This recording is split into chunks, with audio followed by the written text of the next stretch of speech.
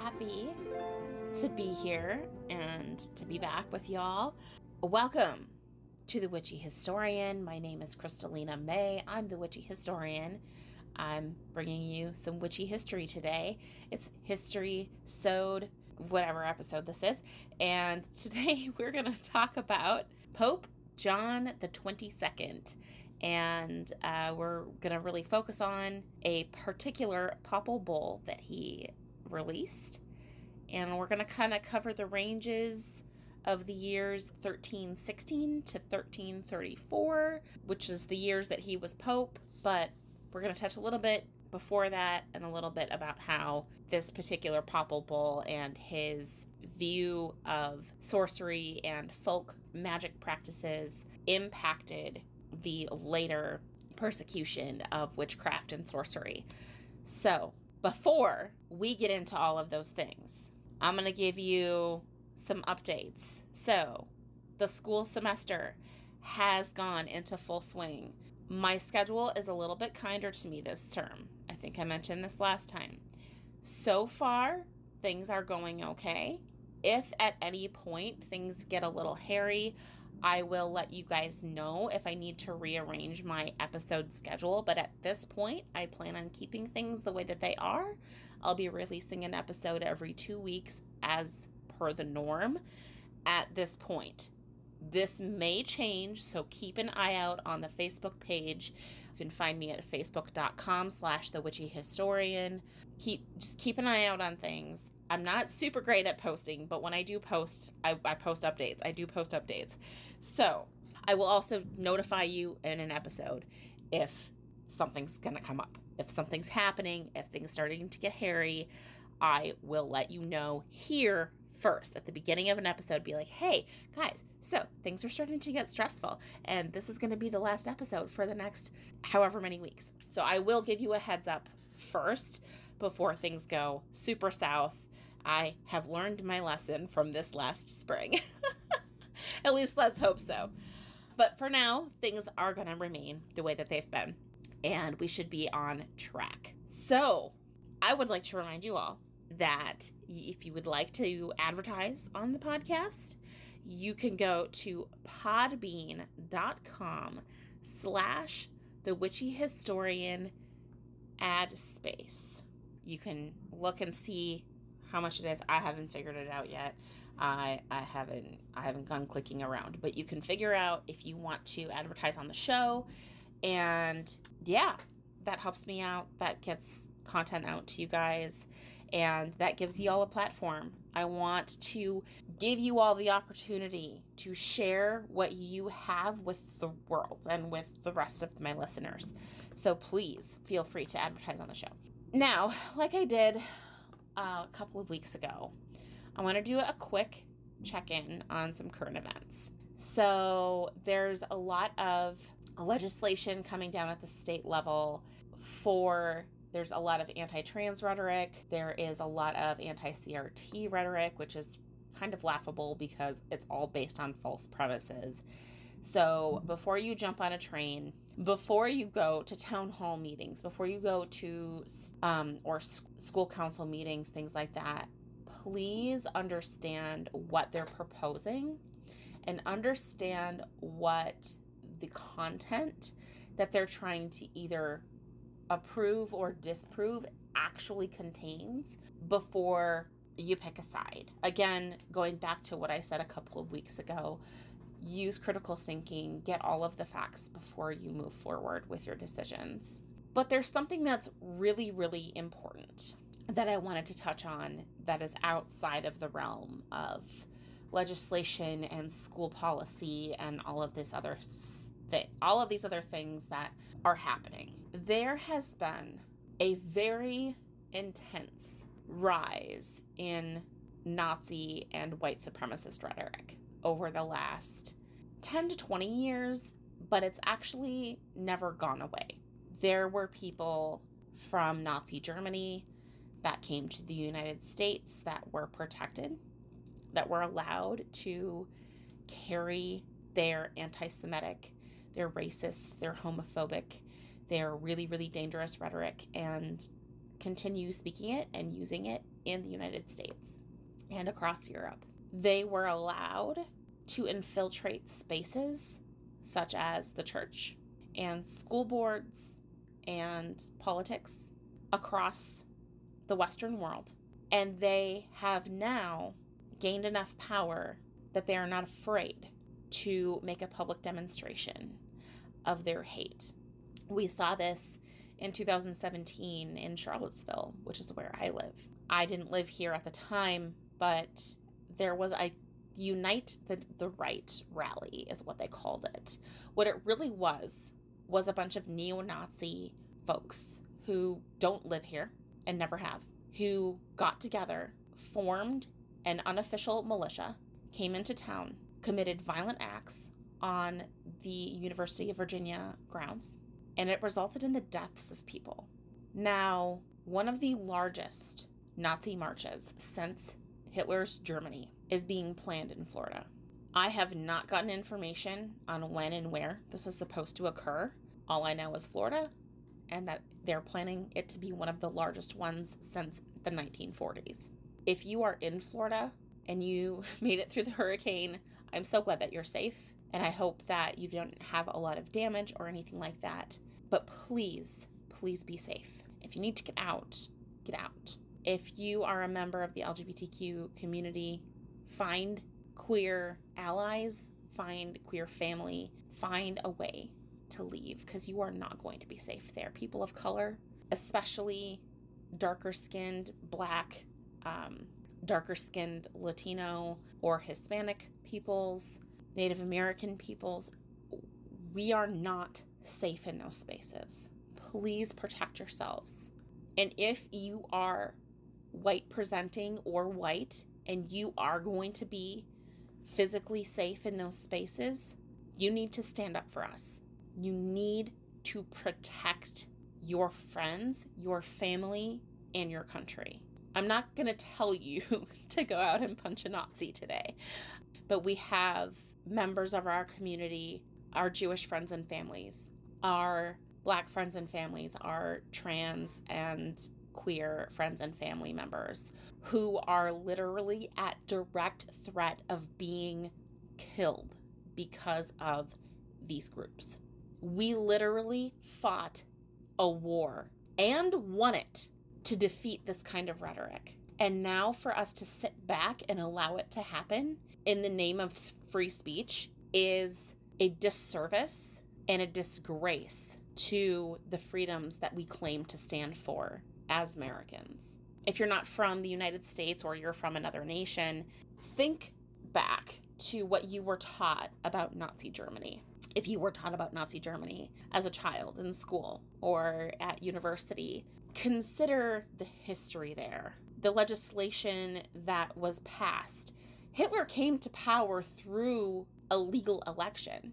He forced his way into the chancellorship. He overturned an election and legitimate results in order to seize power because he had just enough to get into a high enough seat to get there. His highest claim, his platform, was to make Germany great again. That was his campaign slogan. He blamed the Jews. He blamed the mentally disabled. He blamed anyone but who he determined was German enough for the issues that were happening in Germany. Instead of getting to the root of the problem, the real cause of the issues, he placed blame on everyone else and instead exacerbated the problem. Now, if that doesn't sound familiar to you, it probably is going to start looking familiar very, very soon if we don't do something about it. But again, I'm going to beg and implore you, if you see people taking violent action against others for no reason other than the fact that they're Jewish or that they are Black or that they are a person of color or that they are queer or that they are trans, don't be silent. When it comes to things like violence and life and human rights, silence is not just complacency, it's complicity. We have an obligation through the social contract to not allow harm to come to those around us. And that means that people who are actively inflicting violence upon others, like neo-Nazis, don't have a safe space in our safe spaces. We can't have a safe sheep pen if we keep inviting the wolves in. So, something to think about. Again, please use your cognitive thinking skills. Please use critical thinking. Don't listen to just what the news media says. Find the facts. Go digging. Be sure that you're vetting your sources and move forward and listen to your intuition. What is your gut telling you? Find that small, still voice. Depending upon what your upbringing is, that may sound rather familiar to you, but we all have it. That's your intuition. What is your gut telling you about a person, about an organization, about an event? If something doesn't sit right with you, if something in the rhetoric is off, figure out why. Because 9 times out of 10, your intuition is going to be spot on. Anyways, moving on from that. I'm recording this early because I'm not going to be here on Friday. So I'm actually heading out of town. If any of you listen to the Witch Bitch Amateur Hour podcast, which I've mentioned before, they have previously attended a retreat that is, or was founded by one of my other podcasting friends, Rachel, who is from the other podcast that I listen to, that I personally listen to religiously, no pun intended, 2 Geminis and a Leo. Rachel is one of those Geminis, and she founded this retreat it's a wellness retreat called Anahata's Purpose. It's in Pennsylvania every fall. I went last year, and it changed my life. It's a big part of the reason why I started this podcast. And I'm going again this year. I'm actually facilitating a class this year about altars and sacred spaces, and I will be recording those classes and putting them together to make an episode.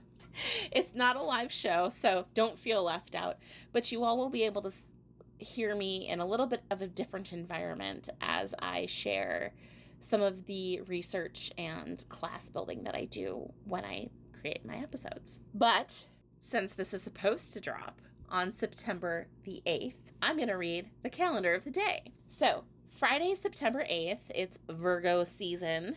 Planets in retrograde. Y'all, it's a big one. This retrograde season is heavy, heavy, heavy, heavy. We've got Pluto. We've got Saturn. We've got Neptune. We've got Mercury. We've got Uranus. And we've got Jupiter. Mercury will be leaving retrograde on the 16th, but it will be in the post shadow until the end of the month. So the rest of September is going to be a little bit on the hairy side, but coming into October, most of those retrogrades are going to be in those outer planets. So things are going to start to internally, hopefully, settle down for you a little bit. Fingers crossed. Should be able to start doing a little bit more of that more greater reflective work. Today we have a quote of the day from James Lendl Busford, who is an author, jeweler, and watchmaker. And he says, "The planets are God's punctuation marks, pointing the sentences of human fate, written in the constellations." And I really like this quote because it really reminds us that astrology, first of all, is a science, right? And it's not exclusive to pagan practices. It's not exclusive to people who are not part of the Christian faith. People from all kinds of religions and faiths use the stars in how they interpret their faith practice and how they practice their faith. So I really wanted to share this quote with you today. So I was really glad that this calendar landed on today. Now on to our episode. Pope John XXII and the Super illius specula. So Pope John XXII was born Jacques Duez. He came from a fairly affluent family, and he was appointed chancellor at the University of Avignon in 1297. And he was then made the Bishop of Fréjus in 1300. So during his tenure in this position, an assassination attempt was made on his life by a knight and the knight's priest accomplice. Now, remember this. This assassination attempt was supposedly done by sorcery and poison. So shortly after this, Jacques was made chancellor by Charles II of France, and then he was promoted to the Bishop of Avignon in 1310. Here, he participated in anti-Templar suppression, so you might remember the trials of the Templars, and then he lent support to Boniface VIII in his endeavors as Pope. Not much later than that, Pope Clement V, who you probably remember from the Trials of the Templar episode, promoted Jacques to Cardinal Bishop of Porto Santo Rufina in 1312. So here we see that there is a direct influence of political power and money on a man who would become the Pope. Jacques was not a man of God. He did not attend traditional seminary. He did not dedicate his life to the service of the church. He didn't take vows of chastity early on in his career like many other church leaders did. He was a little bit of an anomaly at the time. Instead, Jacques is promoted through the church due to his influence, his affluency, and his knowledge, his existing station in life, his class. So in 1312, a conflict between Clement V and Emperor Henry V arises, and this is regarding the limits of papal power, which we kind of touched on in the last history episode on the Trials of the Templars. So when Clement dies suddenly in 1314, the cardinals of the church were called on to select a new pope. Promptly, there was a lot of infighting. They split into 3 factions, and there was no papal election until 1316. So there's 2 years where there's no pope. So finally, the Count of Poitiers interferes. He calls a papal conclave where he literally takes all of the cardinals, all 23 of them, locks them in a room, and he says, you cannot leave until a new pope is elected. Subsequently, they elected Jacques, who chooses the name John XXII, and he then decides to reside in Avignon instead of Rome. So he is carrying on the legacy of what we call the Avignon papacy. There's a certain group of the popes that chooses to remain in Avignon instead of living in the Vatican in Rome.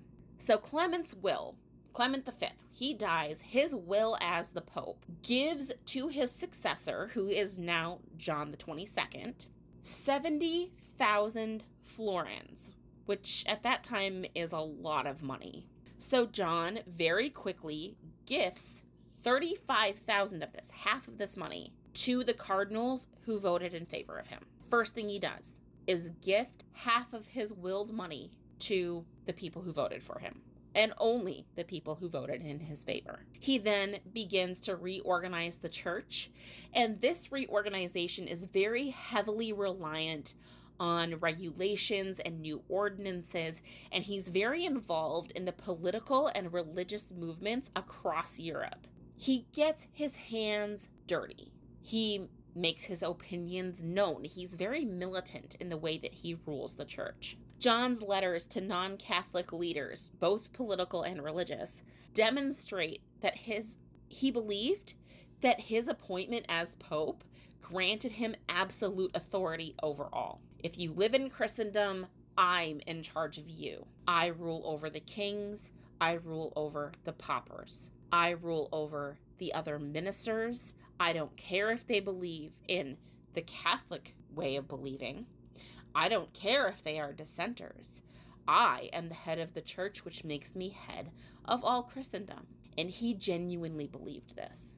John had intended to move the papal seat to Bologna, but his attempts to suppress dissenters in the area actually ended up resulting in this huge revolt, and there was intense violence, and eventually the papal palace that was being built there was completely destroyed. So John remained in Avignon. He remained in power until his death in 1334 at about the age of 90, and that makes him the longest reigning Avignon pope. Some of the more notable moments of John the 22nd's papacy include his support of England's Edward II's violent suppression of the Irish lords Robert and Edward Bruce, the canonization of Thomas Aquinas, and a very heated conflict with Emperor Louis IV, who was competing with Austria's Frederick I for the imperial seat.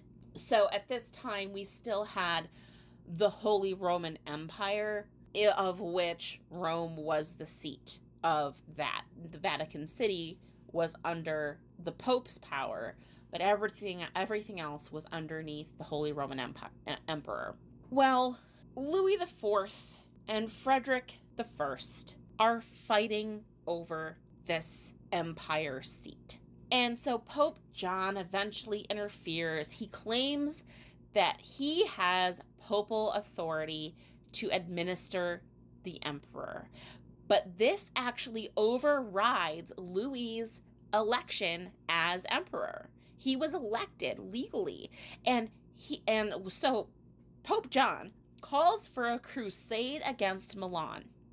So Louis, thinking that he is the rightfully elected emperor, defends Milan. John then subsequently excommunicates Louis and then deposes him. So when the church, and this is where the church has ultimate authority, the Pope can depose the emperor. So then Louis declares John an illegitimate pope and calls him a heretic. Can you imagine calling the Pope a heretic during this time, when this guy literally just deposed you and stripped you of your throne? John then places Louis under interdict. So this is banning him from practicing the Christian rites that we've discussed this before in previous episodes.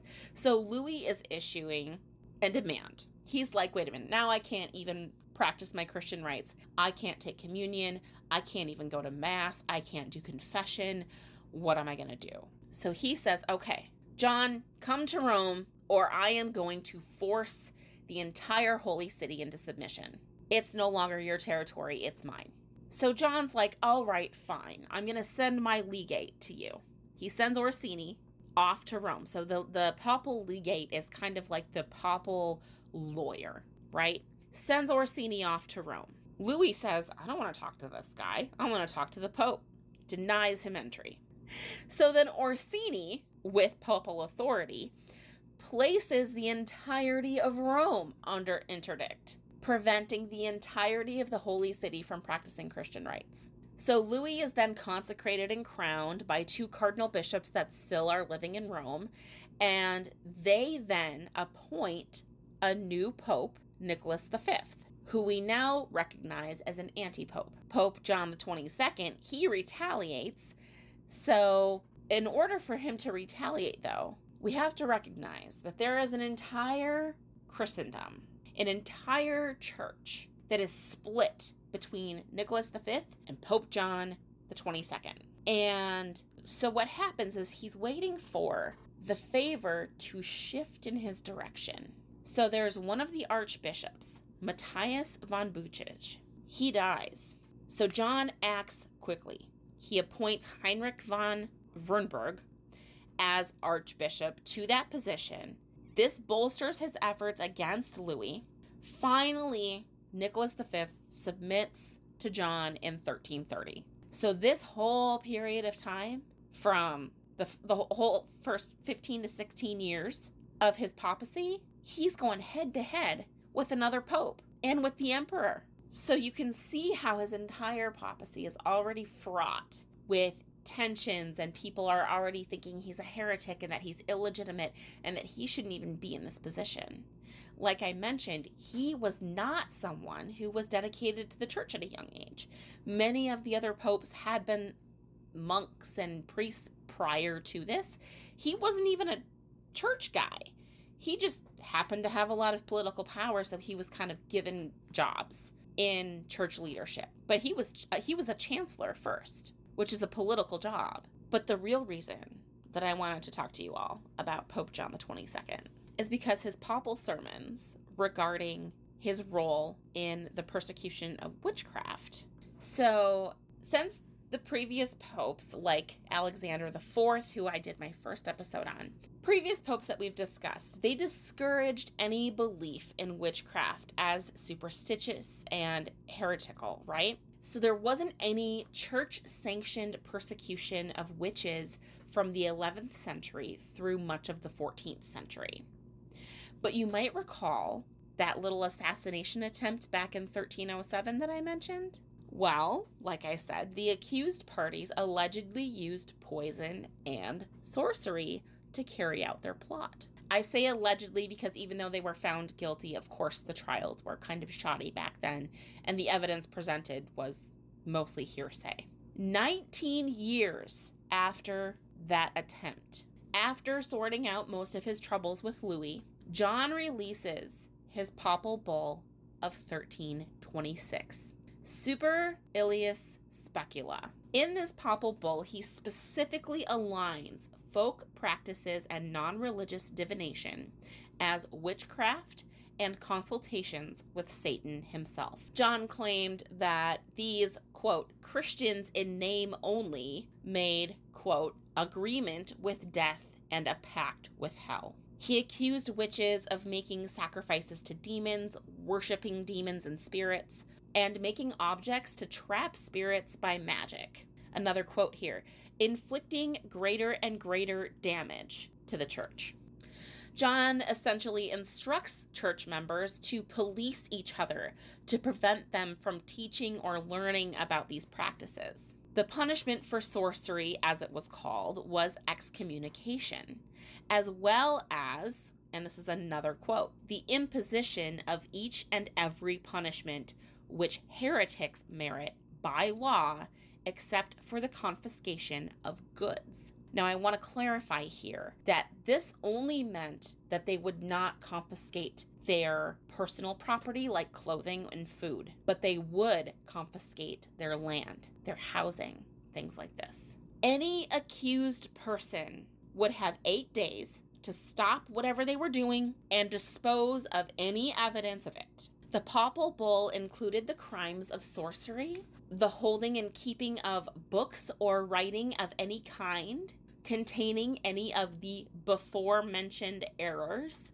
or to make a study of them. It should also be noted that the sentence of excommunication was automatic. So if this accusation was made and the supposed evidence was not disposed of or eliminated within that 8 days of time, that was done automatically before trial. Also, excommunication required money and time, a lot of time, to reinstate, something that the working poor were not able to do.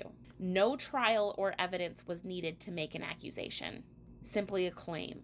Once that accusation was struck, again, the person only had 8 days to get rid of the things they likely didn't even realize they had before they were excommunicated from their church, likely for life. For context, literacy rates were incredibly low for the ordinary person in the 1300s.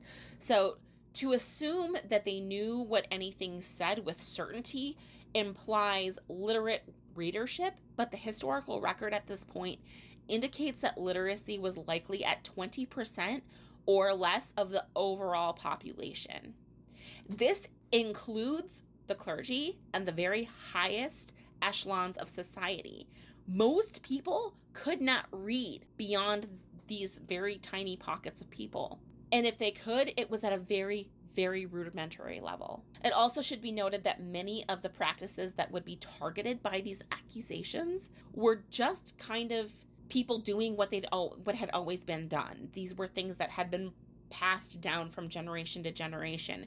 Things like herbal remedies and folk medicines, old practices that their grandparents had done, that their parents had done, that the Pope suddenly declared to be sorcery and a crime at the level of heresy, the punishment for which was death. Pope John XXII had a reputation for being preoccupied with so-called black magic, and he accused several of his enemies of malficarum, or witchcraft throughout his career. According to historian Norman Kahn, these were devices contrived by the Pope for his own political purposes. Historian Richard Kiefer also wrote that John was active in the persecution of sorcerers.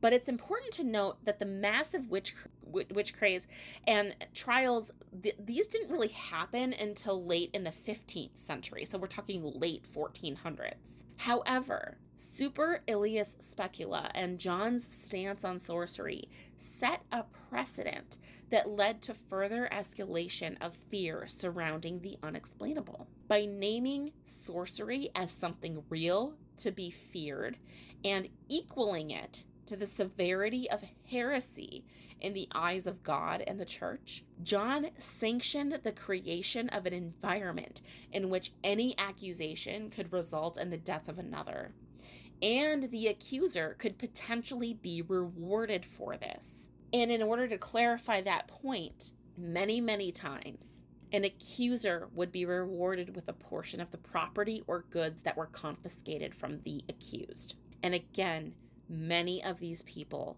even before the trials themselves began, in these early days where accusations of heresy and sorcery began, many of these people were convicted and put to death based on hearsay or very minimal or no evidence at all. They were strictly accusations. So people would claim things based off of fear, based off of anxieties and tensions, or just personal vendetta. And in some cases, especially in France, England, and Scotland, would be personally awarded a portion of the confiscated property for turning in their neighbor.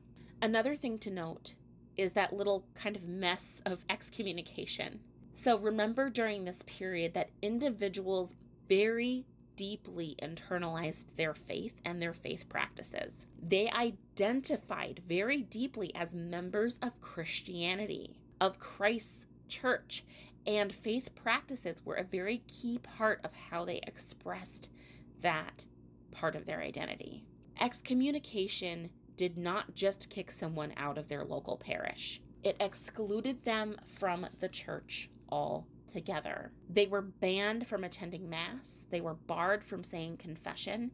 They were excluded from taking communion. This particular brand of excommunication was called vitandus, or one to be avoided. This person was to be met with total exclusion from all of those who carried membership in the church. This could affect a person's ability to buy or trade for food or other necessities. Excommunication did not only strip one of their Christian identity and their opportunity for salvation, it could interfere with one's ability to access necessary resources to survive. And that is if one survived the trial and wasn't executed in the first place. So while Pope John XXII was certainly not solely responsible for the witch craze and the vicious trials that followed, nearly a century later, his rhetoric surrounding sorcery and folk practices certainly set the tone for how his successors fashioned their anti-witch mantles. But that's all I have for you today. So again, you can find me on Facebook, facebook.com/thewitchyhistorian, or if you're already on Facebook, you can use the search bar and search The Witchy Historian Pod Listeners. It is a private group because if you are a practicing pagan and you are not out of the broom closet yet, we want to protect your identity and all of that from employers or family members or people just in the community who might not be friendly to those practices. So we have a very safe space in there.